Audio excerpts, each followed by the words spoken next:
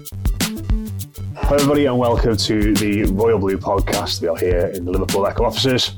I am Matt Jones. Joining me as ever, it's a new double act.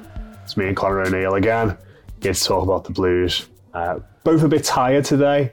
I was on the desk last night. You were there at Doncaster, mate. How are you feeling today? Tired. tired and relieved. At least tomorrow should be nice and quiet anyway. Oh yeah, I mean, you know, there's not on transfer deadline day, does it? Well, sometimes it doesn't. yeah, quite literally. A few months ago, yeah. Tired and relieved, I think, is the overriding feeling today. A very late night followed by a very early morning start, especially as we'll touch on. I was down at Sean Dyche's press conference earlier to preview Sheffield United and obviously, you know, a bit of an insight into where things stand transfer-wise at Everton.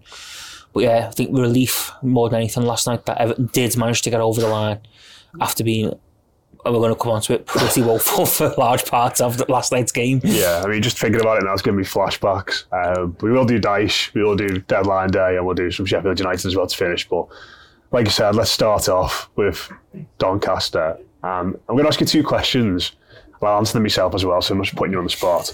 The first one is, coming away from that game last night, do you feel better or worse about Everton's prospects for the season? I certainly didn't feel...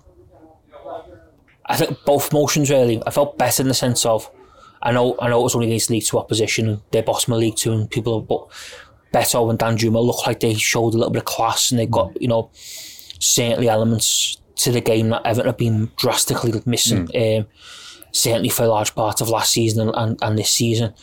So I think they were the positives that, you know, Beto got on the goal trail straight away. Danjuma obviously got his first goal, but looked really, you know, energetic and lively. You know, was unlucky, hit the bar with a great effort from the edge of the box. So I felt positive in that sense that what we'd seen from them too perhaps indicates that there could be a bit of a brighter future in terms of going forward. But we're still absolutely probably traumatised by what I witnessed for 40, certainly 45 minutes, but definitely 60, because Everton were pretty woeful, and it was an alarming wake-up call to think that this side is capable of having some bad nights at the office. Last night's beauty was that they were only playing a League 2 opposition who couldn't quite punish them or couldn't quite finish them off during that first half.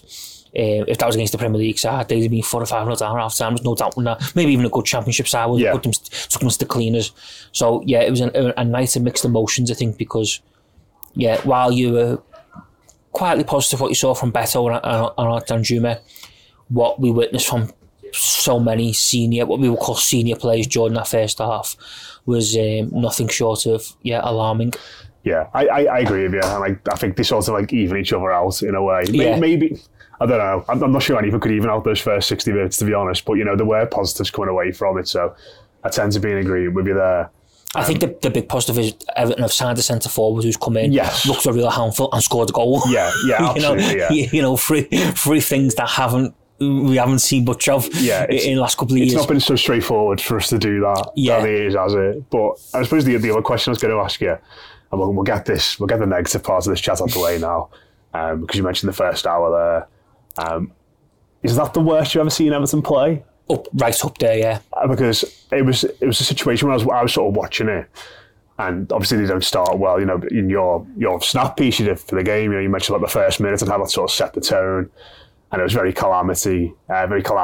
Been a moments from Michael Keane and Jordan Pickford, and you think, oh God, that's not good. And then you get to 10 minutes, think, right, now we'll start the show, and then you get to 20 and you think, right, what's happening here? And then you get to 30, and then you get to 40, and then you can see that it's like, and like I was sort of watching it myself, and you know, I had people messaging me about it, and I was texting my mates, I was like, is this bad? Like, is this the worst we've ever been? And I don't mean in terms of like an effort point of view, but just from technical aspects in terms of trapping the ball, completing passes, having a bit of style of play, you know, movement, all those things.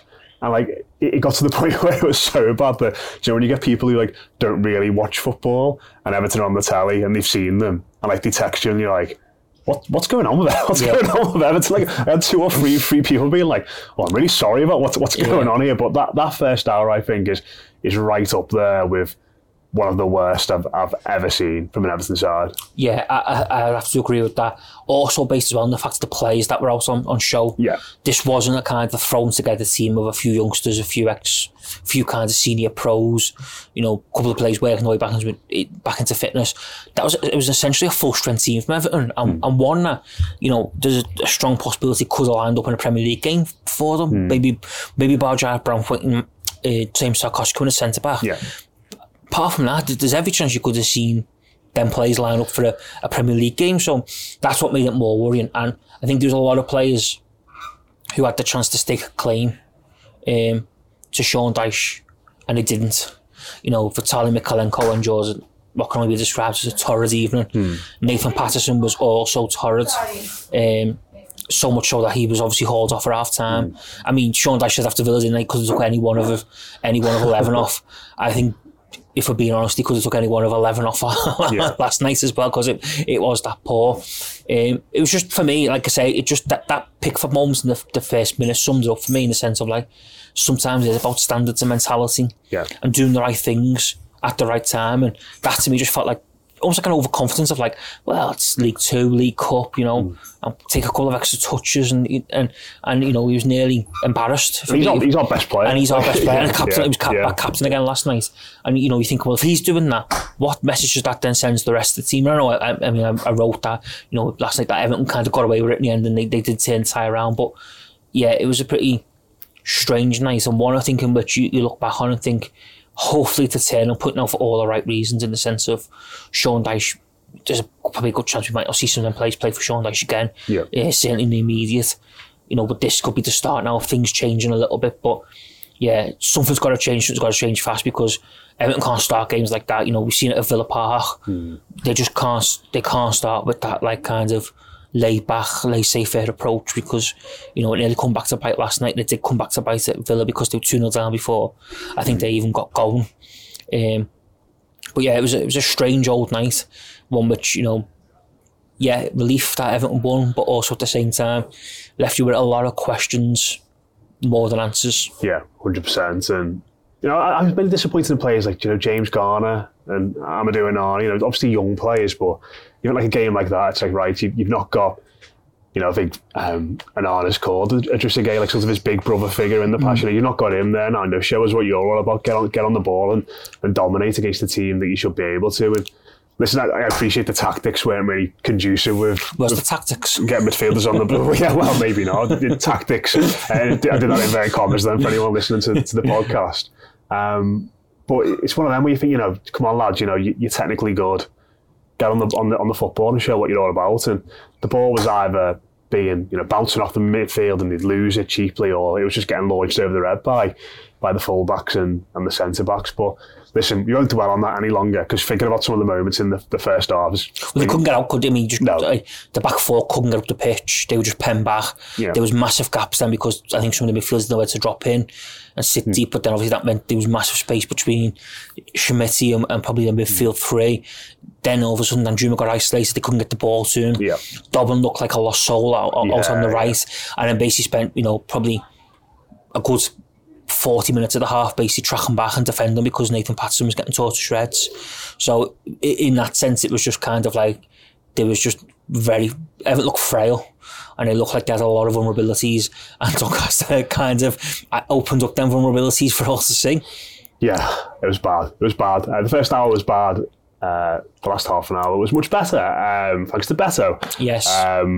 Obviously came on at half time. I think it was obviously going to happen, wasn't it, when the team was so bad in that first half. And to be honest, like, when he missed that chance with his left foot, I thought, oh no. Mm-hmm. That was the point where I sort of thought it's not going to be our night. And credit to him, he kept at it, didn't he? And the goal he scores is really, really good, isn't it? I think it sort of showed, when you watch all the YouTube videos of him before he came to us, and you sort of like get an image in your head of what sort of player he's going to be. It was very much that type of goal, wasn't it? Using his pace, holds off the defender and knocks it past him. And just the only way to sort of, I think, to describe it's just a handful, wasn't he? I don't think he's going to be technically adept and pin defenders, take into feet and do little layoffs. But if you're knocking into the channel or knocking him behind, he's going to be really hard to stop.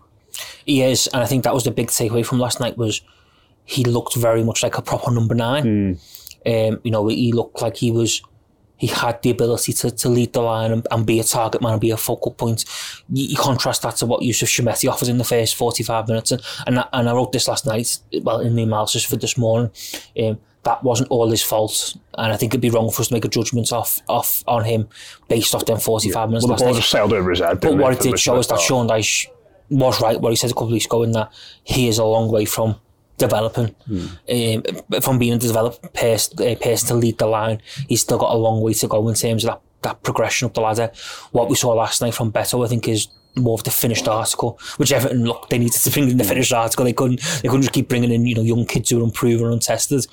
But it was just impressive. I thought he dealt. The moment for me that really summed him up, I took great kind of heart from, was the heads that hit the post. Yeah. When he got up and he put real direction. He was really unlucky with that, but like, it comes from nowhere. That just a ball into the box and he's shrugged off his man, rose high and directed a powerful header towards goal. And I thought, wow, you know, that was quite impressive. You know what I mean? He didn't get obviously no reward for it, but I thought, well, that's quite a good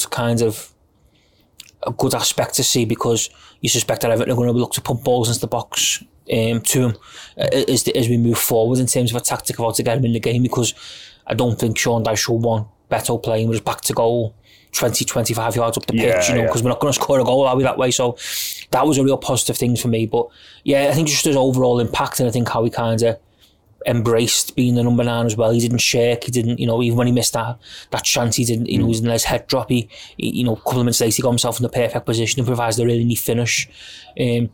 Okay, I know people will point and say, well, they're bottom of League 2. You know, this lad's meant to be an international centre forward. Shouldn't he be scoring goals?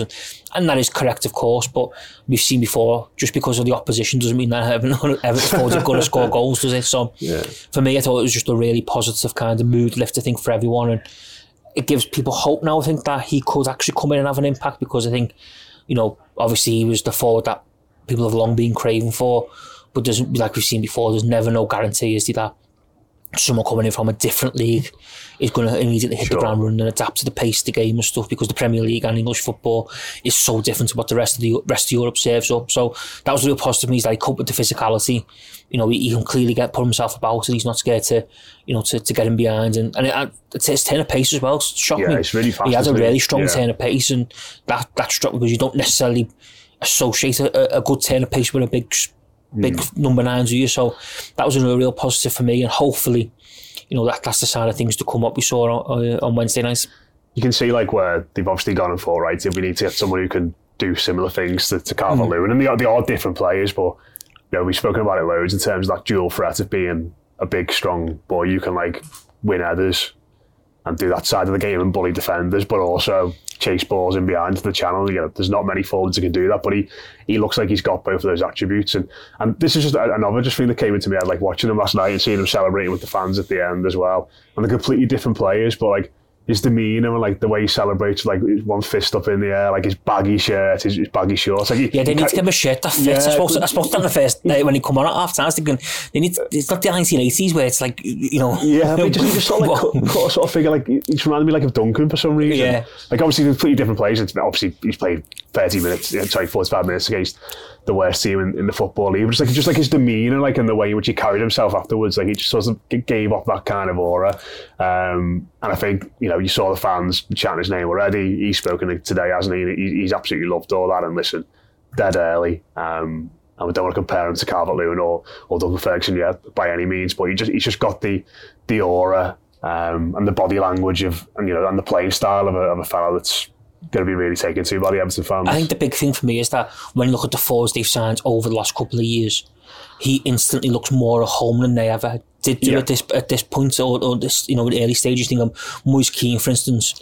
You could tell he was, you know, needed so much work doing to him in his first couple of appearances that he was very much a work in progress. Neil Maupay, you kind of wonder how he was going to fit in and how he was going to kind of score a goal for Everton, because the system just didn't seem, the way Frank Lampard wants to play didn't seem to fit the way he naturally plays. You think of Solomon Rondon, he looked a million miles off the pace in terms of fitness wise. So for Beto to come in and kind of look more natural, look more at home, I think was a real boost, because obviously, like, we all know how tough it is for Everton to replace Dominic Calvert-Lewin, because I've said this before on the pod, one of the major problems that Everton have always had is when Calvert-Lewin is fit and firing, there's not many better centre forwards than him at what he does. So to try and bring someone in to replace that lad when he's not available is no easy task, especially when you're working in the financial constraints that Everton are. And maybe that's why we shouldn't sort of underplay the value of just the goal, because you know all the players you mentioned there. You know, Rondon, it went. Did he go until November? He scored a Palace. That was his first goal, wasn't it? Keane, obviously, I think went into January in that mad 2-2 game. Mope scored one relatively early on. West Ham September. Then he's now on like a 30 game run or something like that without scoring. You know, we brought in so many of these lads who've just been so bad in front of goal.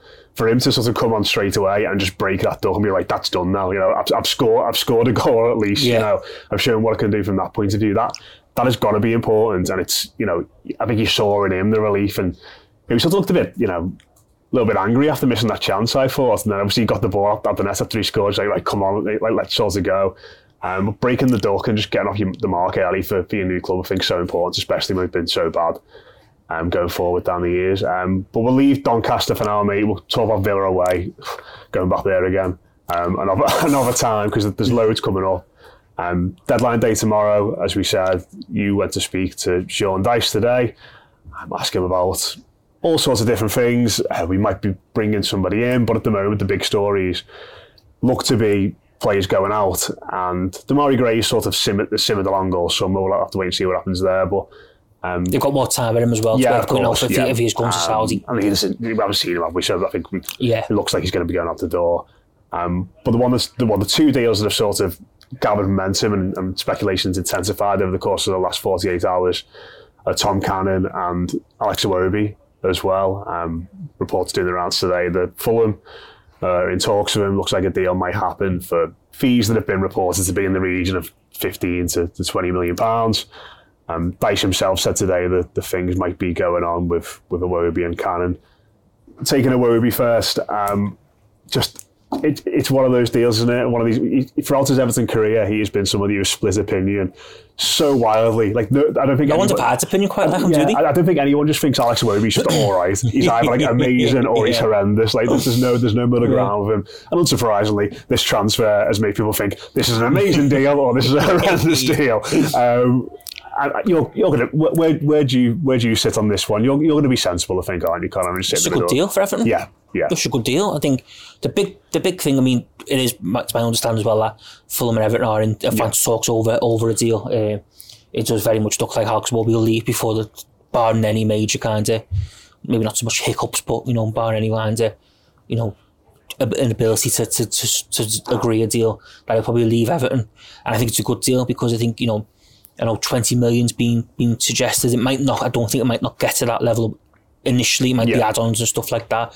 But I think the big thing is he's out of contract next summer, and Everton at some point had to start recouping fees for players because you can't just keep letting players go every year for free. At some point, you've got to bite the bullet and say, well, actually, you've got 1 year left. We're cashing on. You're going. Unfortunately for Alex Iwobi, that's what's happened. But I do think Alex Iwobi's maybe driven this transfer himself as well. Yeah. I don't think he's necessarily, come out and committed his undying love for Everton and wanting to stay around. Obviously, he's London-based initially from his time at Arsenal. And I think the thing that always got me interested with me is when Frank Lampard was in charge, it was very much like we're opening contract talks with him. We want him to extend his stay. Sean Dyche then kind of come in and contradict himself at times in the sense of like he half confirmed that talks with Iwobi was still ongoing, but while saying at the same time that all talks about contracts and transfers have been parked until the end of the season because we want to focus on staying up.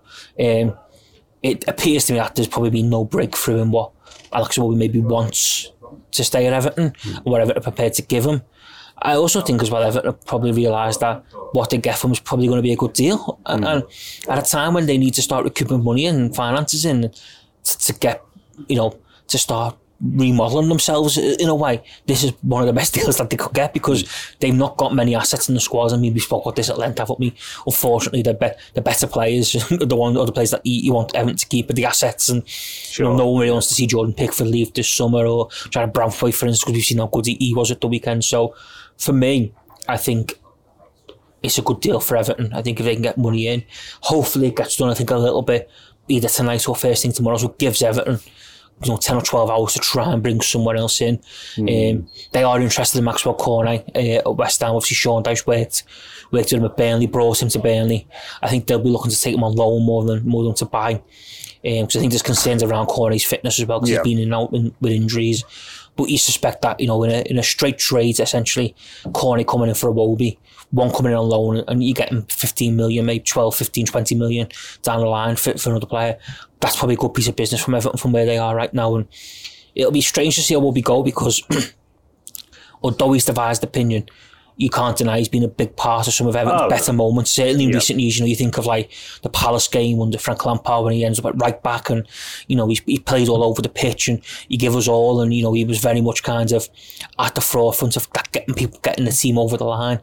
Newcastle goal, which felt like a real turning point actually for him in his Everton career. That actually, even last season, he was probably out the shining light at times when Everton were pretty tired. I mean, just because he's done the basics, he ran rounds and got stuck in. But when you don't see players doing that every week, when ones do it stands out. So I think it'll be sad to see him go. I think he's been a good stalwart for the club, certainly in the last 18 months. He's worked hard, got his head down. But I just think for the money on offer and the type of transfer that this is one that Kevin Phillips and Everton can't say no to. Yeah, especially with the fact that they lose, if they keep him, they lose him. The chance he goes for free next summer anyway. So you've got to you've got to start recouping transfer fees for people who are in the final year of the contract. Yeah, I completely agree. And I sort of feel like he'll go to Fulham and do well, and there might be a spell where he's playing well for them, and everyone's going, "Oh, why did we sell him?" Well, people don't think they should be selling him now. Yeah, so. Exactly. But I sort of look at him now, and I think if you go back, we rewind to this time last year when he's playing centre mid under Lampard, and Everton started the season all right. He was, there's talk about him being one of the best players in the league, wasn't there, at that point? And I think we're having this conversation then, we're like, oh God, no, we can't sell him. Get him tied down to a new deal. I'm sure we were saying those things, but I think since Dyche has come in, he's played the right wing, hasn't he? Like you say, pretty much all of last season. He's been right winger, has he? Basically, he's been right winger. He played left wing in the opening 2 games this season, didn't he? Because we've got no wide players. Square pegs and round holes. But it just feels like there's no natural place for him in a Sean Dyche team.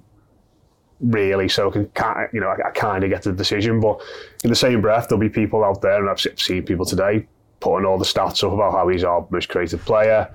Our most energetic player.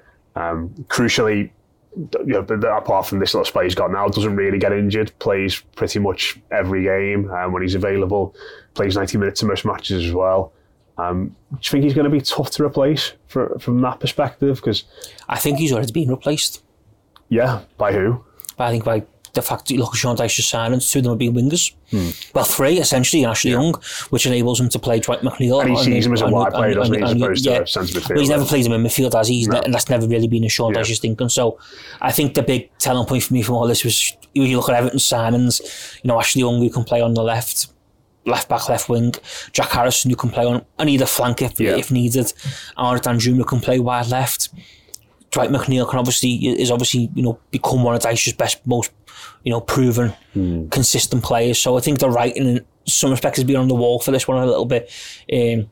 Just because why would Everton be bringing in so many wide players if Sean Dyche was content with what Alex Iwobi offered him, wants to give him a new deal. So I think, once we get past the international break, hopefully like Jack Harrison, Dwight McNeil will be back available, and all of a sudden then that gives Sean Dyche real options, because he could, line up with Jack Harrison on one wing, Dwight McNeil on the other, and possibly got Danjuma in behind Beto or Calvert-Lewin. So, there's real options, and you don't really see how we'll be fitting into that picture, do you? Because he's not going to go and play in central midfield. He's not going to go and, be a forward player. So I think the writing has been on the wall for this one for a while, just by Everton's transfer activity this summer. Because if Dyche was, look, when you think about transfers, and Dyche said to himself, hasn't he, Everton have had to be basically really savvy in what they do and prioritise certain areas essentially, and target areas which they really, the fact Dyche brought in 3 wide players tells the story of what he thinks about his wide players, doesn't he? Yeah, without the exception of Dwight McNeil, who he clearly thinks very highly of. We might get one more in still. Of course, well, that's when Maxwell Cornell could end up coming in, so then he's another option. So yeah, I think, the fact you're bringing so many wide players in hints, doesn't it, that maybe all was not what it seems behind the scenes. And in terms of deadline day, just probably have a chat about Sheffield United. It's one of them, isn't it? Anything could happen, I suppose, from Everton's perspective.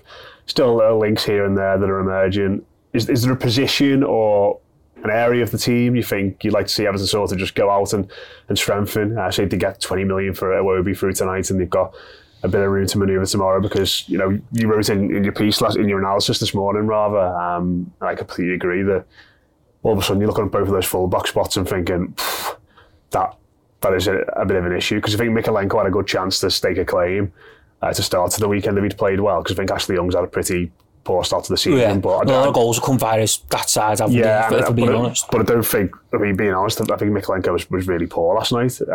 Patterson, I don't think, had a good start to the season. I saw a look at that, and I think we spoke about that in the week. It's like it's one of those, isn't it, where like all of a sudden all these things are creeping up on us. Like we're quite light there, and I'm quite light there, and I wouldn't mind a player there, but I think fullback. If we could just get someone who's dependable, who can play sort of both sides between now and 11 o'clock tomorrow night, I think I'd feel a lot better. And maybe a centre back and a midfielder as well. But definitely left back for me. I just think watching last night made me think like Everton have got two left backs that aren't good enough. If I'm being honest, I've never been too. One of them's not really a left back, is it? Ashley no, Young, and that feels harsh to have a go at Ashley Young, because I thought actually last night he looked better further up the pitch. Yeah, definitely. He actually looked better as a left winger. But Mikalenko for me he just sunk the gaff out, didn't he? To use a phrase that the people on the Gladys Street probably use. He was just woeful. Like, if that was him trying to impress Sean Dyche, then he had probably done the complete opposite. He got in the Carabao Cup round 2 team of the round. Did he? Yeah. So apparently the stats said he did really well. Good lord. I would like to see them stats. Well, it's his first game back, being generous, but I know what you mean. I think the problem with Mikalenko is there's still lasting memories of last season when he struggled. Yeah. And I think you saw then Dyche wasn't perhaps too keen on him. But he didn't really have the competition then, did he? Didn't really have, it was Ruben Vinagre, who was not fancied by Frank Lampard or Sean Dyche. So yeah, I think it's, with Mikalenko and left back, it's quite an interesting one, because it's probably one way to start. So we thought, well, we're just going to have to gamble. We've got other bigger priorities that we need to go after. But now all of a sudden, a few games into the season, going, oh, this is actually a problem. It's for Everton, and it's probably going to become fast a bigger problem when teams start realising that they're not very strong down the left. And you could end up, I think, in a position where, certainly when Everton start playing the better teams, you'll see Ashley Young playing left midfield and Mikalenko playing at left back, and he'll basically play two left backs basically, or defensively. Similar to what we used to see when David Moyes would play Seamus Coleman in front of Phil Neville when Gareth Bale has rock up at Tottenham to shore things up, because they do look vulnerable down the left and again down the right. I mean, it's quite sad, isn't it? I mean, I love Seamus Coleman. I think he's been an unbelievable servant to this football club, but it's still quite concerning that people actually talk about when Seamus Coleman's going to be back fit. Yeah. Because it still just feels like there's mad pressure on him, like him to get back fit and serious injury as well. So I don't know whether. Well, I suspect we might see James Garner right back on Saturday. Yeah, I thought he'd be looking more balanced with him at right back last night when he went for the sort of first half of the second half. So obviously the injury to Mikalenko prompted Godfrey to go there and a reshuffle, but. Yeah, I think Garner probably would play right back, and I think Garner could end up being right back moving forwards. I mean, it's going to be tough, isn't it? Because we've got one game and a 2-week break essentially. So by the time Everton back in action on the 17th, who knows how the squad will look like? Everton could have Dwight McNeil, Dominic Calvert-Lewin, and Jack Harrison all back fit. So there'll obviously be more options. But yeah, I think if I was to be able to go and get one player for a position, it'd definitely be a left back, or ideally someone who could play left back or right back. You look like Timothy Castray, who went to Fulham, is from Leicester, and you're thinking, could he have not come in and done a job? And someone like a Walker Peters, you just a bit of flexible both sides. But yeah, the left is certainly a worry, I think, moving forwards. And like I say, I just think Mikalenko doesn't feel like he's quite developed, maybe the way people thought he was going to with the club. Yeah, let's move on to Saturday then. You said that you think Garner might start at right back. With that in mind, how do you think that the rest of the team could take shape? Because I think obviously the keeper's sorted, feels like the centre-backs are sorted. But if he doesn't play Brownthwaite and Tarkowski then? I mean, I mean, I don't even want to go back into Doncaster, but I mean, the centre-backs were not good, were they? No, they also, if Ben Godfrey also follows in the footsteps of Mechanical last night and didn't send the perfect message to his manager of why he should be given a chance moving forward. But I think Young will be left back, you'd imagine. Garner right back, possibly. Yeah, and then I think from there, it's sort of like you've got Danjuma off your left, haven't you? The three in the middle of Anana, Decore, and Idrissa Gueye. They pretty much pick themselves, don't they? Really. Beto up front. Wide right's the big issue, isn't it? And then I don't think there's any way whatsoever he plays Dobbin there after the way in which he played in midweek. He said today, didn't he, that McNeil could be involved, but it feels like it'd be bench at best for him and Calvert-Lewin, who are both. Again, he sort of said they might be ready, but it feels like they're going to be more likely after the international break. So there's a big gap in the team there. I sort of, I like the idea of Garner going to right back because I think he's done well there in the past. I think he settled us down a little bit there last night when he went there. And let's be honest, Parsons had a pretty rotten start to the season, but I feel like he might have to just play forward because there's nobody else to play. Patterson might benefit because of the holes in the squad, mightn't he? Essentially, you know what I mean? Not on form. Just if Garner's at right back, there's nobody to play right midfield. No. Unless you do something really funky with the team set up, or you go to a back five or something mad like that. But I don't know. It feels like with that in mind, the manager is a little bit hamstrung already. Yeah, I think this is one that maybe feels like Everton just need to get in there, try and get something, and get away, and then look to start and properly. I mean, I know we shouldn't really say that because they've tossed away 3 games, but 4 games it would have been by Saturday night. But yeah, it doesn't feel much confidence again of like you get a few knocks. Everton could potentially be offered very little. So I just think Patterson probably gets a stay of execution based on the fact that there's no one to go and play right midfield. Yeah. If Garner has to go right back. I don't think we'll see Dobbin start. I thought he struggled on Saturday, but offered flashes of promise. But last night, I think he just really just couldn't get in the game. And the one moment that sums up for me was where he got the ball broke to him, and it looked like he could set Everton away on a counter attack where they had a massive kind of overlap, and he completely made the wrong decision, cut back inside, and by the time he passed it, got intercepted, and they nearly scored. Yeah. I think I wrote that in my ratings that he had one chance and to get Everton away on the counter, and it nearly resulted in his own side conceding, which is very Everton. But yeah, I don't think we'll see Dobbin, and I think it's going to be a tough game as well. These are going to be right up for it because these will look at Everton and think smell blood a little bit and think, if we get at these, we'll get our first win of the season. They had a good go against City, didn't they, last weekend as well? Obviously they're at our home, it's a bit of a fortress, Bramwell Lane, in terms of the atmosphere and stuff like that. So it's going to be a tough game for Everton, but I just maybe think that, I don't think he should, because I think he should be taken out the far line a little bit, Nathan Patterson, but I think there's every chance he's going to start because of the lack of options available to Sean Dyche, unless Dwight McNeil somehow, Dyche has played an absolute blind yesterday and making us all think he's not quite ready when he is ready and he's going to unleash him. He might do, because he might look at it and say, well, it's one game and then we've got 2 weeks off, so he's got time to relax and rehab. So I think it's going to be interesting, but I think as things stand, what we probably suspect is that Patterson will play it right back and Garner will play it right midfield. Unless they go sign Yonto tomorrow morning, just get him in the team. Very possibly, yeah. Or Cornet, or, Damari Gray makes a return. Yeah. God. I mean, there's options, just, it's not here. It's not injured, Barry asks for a prediction. I think it's going to go. It feels like it's not going to be I think people tune in at half 12. For the neutral, it's going to be a tough watch. I think people tune in at half 12 on the For Everton supporters, it could be a tough watch as well. I'm going to regret it. But I think for any neutral football fan out there, this could be not one of the classics. Yeah. I'm going to go 2-1 Everton. 2 goals again. 4 goals in a week. Wow. I think Beto gives us a sniff. Just if he's off something different. I don't think their defence is particularly good. So I'm going to I'll go 1-1. Go 1-1. Maybe interesting what they do, because they very much done a Ben Godfrey, Erling Haaland, last week on Erling Haaland, in terms of they kind of man-marked him and got stuck in and made him. And you wonder whether they'll maybe adopt that approach if Beto does get out to start. You saying Beto's as good as Haaland already? No. You put words in my mouth, Matthew. But no, just like if they'll try and maybe rough him up a little bit and give him a bit of an introduction to English football, you know, and get stuck in, because obviously it will be his first introduction into Premier League football, and you know he's told the Premier League he's ready to play this division, so now he's got to, you know, let's talk and do the, you know, turn his words into action. There you go. One goal in 45 minutes. That is a better ratio than Haaland, to be fair. So it is, yeah. no pressure, Beto. Yeah, exactly. Yeah, it's been compared to Duncan, Calvert-Lewin, and Haaland already in this podcast. If it gets 2 and 2, does we start putting him in the same bracket as Dixie? Can he break Dixie's record? We'll get the pieces ready for Monday morning after he bags his hat trick. But Connor thinks we're going to win. I think it's going to be a draw. Let us know what you reckon in the comments. Let us know what you think about the team as well and how Everton are going to line up.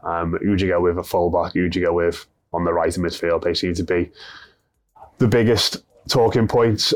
We'll be all over deadline day as well tomorrow here at the Liverpool Echo. Do check out the website, do check out Twitter. I'm sure we did a few little bits here and there on YouTube as well throughout the course of the day, going over ins and outs at Goodison Park. But that is the end of today's podcast. Cheers to Connor for joining me. We'll speak to you again very soon. You've been listening to the Royal Blue podcast for the Liverpool Echo.